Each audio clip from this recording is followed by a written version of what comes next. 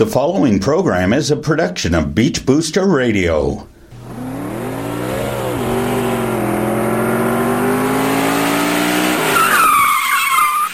Welcome, race fans. Here is local racing authority Sam Chapman with this week's Race Day edition of Sound of Speed, only on Beach Booster Radio. Welcome, race fans, and this is the Sound of Speed on Beach Booster Radio, and I'm your host, Sam, here to get you set up for the Federated Auto Parts 400 from the Richmond International Raceway in Virginia as the NASCAR Sprint Cup Series gears up for another great night of short track racing. Coverage is set to kick off at 7:30 on NBC Sports, MRN Radio, and Sirius XM Satellite Radio.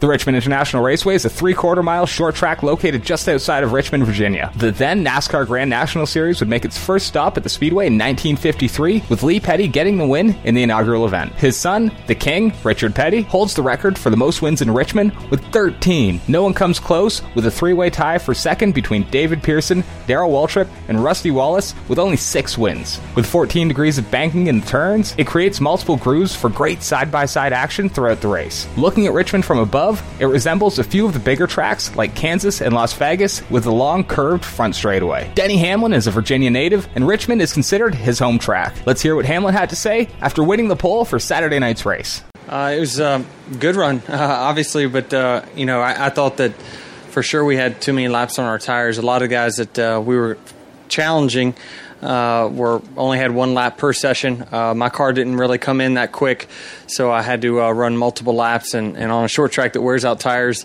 I thought we were at a huge disadvantage. So I'm just proud of the effort, proud of the balance. The changes we made in the car throughout each run was a little bit better, and obviously, running that fast with that many laps tells us we got a good car in the long run. So pretty optimistic, and we'll see if we can't get a win tomorrow.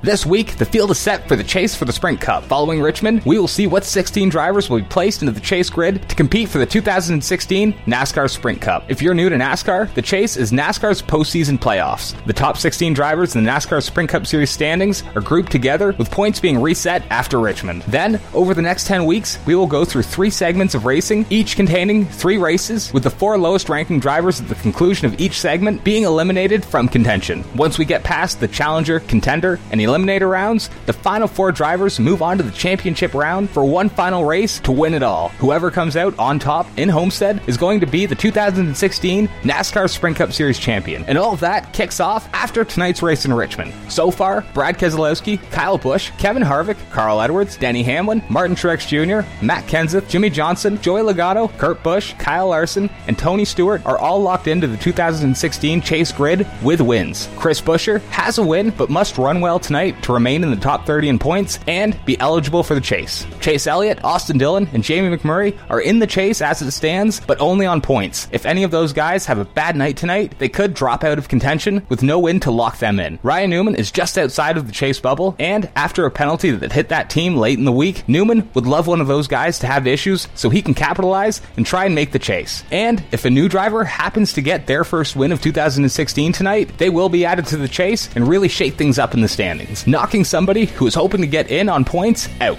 Picking a winner in Richmond is difficult. It's only a 300-mile event tonight, so it's basically a sprint race for these drivers. They will need to keep track position all night long and avoid issues. Just like other short tracks on the schedule, lap times are quick, around the 21-second mark with fresh tires. Making a mistake or taking a trip to pit road could be costly, and with very little time in the race, getting a lap back could be a lot of trouble. Denny Hamlin is a guy you always have to go with when NASCAR heads to Richmond. Hamlin grew up racing around the Speedway in various forms of racing, and he's always one of the fastest drivers when NASCAR comes to visit. In fact, he's leading the field down to the drop of the green flag tonight. Hamlin has 2 wins, 7 top 5s, and 11 top 10s at the Speedway. If luck can stay on his side this evening, keep an eye on Hamlin as the laps begin to wind down. Kyle Busch is always a threat when we hit Richmond in the fall. Busch has 4 wins in Richmond. Busch also has 15 top 5s and 16 top 10s, so he knows how to get around this joint. Busch is solidly in the chase with 4 wins. Watch for that 18 team to go for broke tonight and earn the top seed in the chase grid, breaking a tie that he has with Brad Brad Keselowski for season wins. My final pick is one of the drivers who need to get a win tonight to get in the chase. Rookie Ryan Blaney is too far out of the points and yet to get a win to lock himself into the chase. Blaney has been stunning in his rookie campaign with the Wood brothers in that classic number 21 Ford Fusion. Out of all the guys not currently in the chase, Blaney probably has the best chance of snagging his first win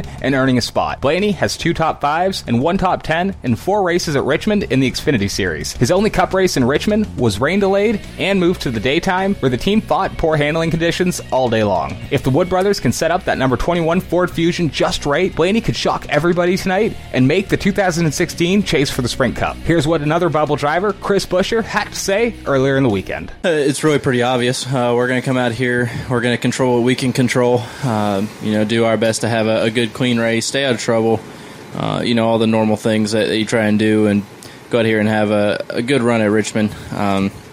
Historically not one of my better tracks, but we've been making a little bit of progress on it throughout practice. We're definitely better than we were here earlier in the spring, so I'm happy about that.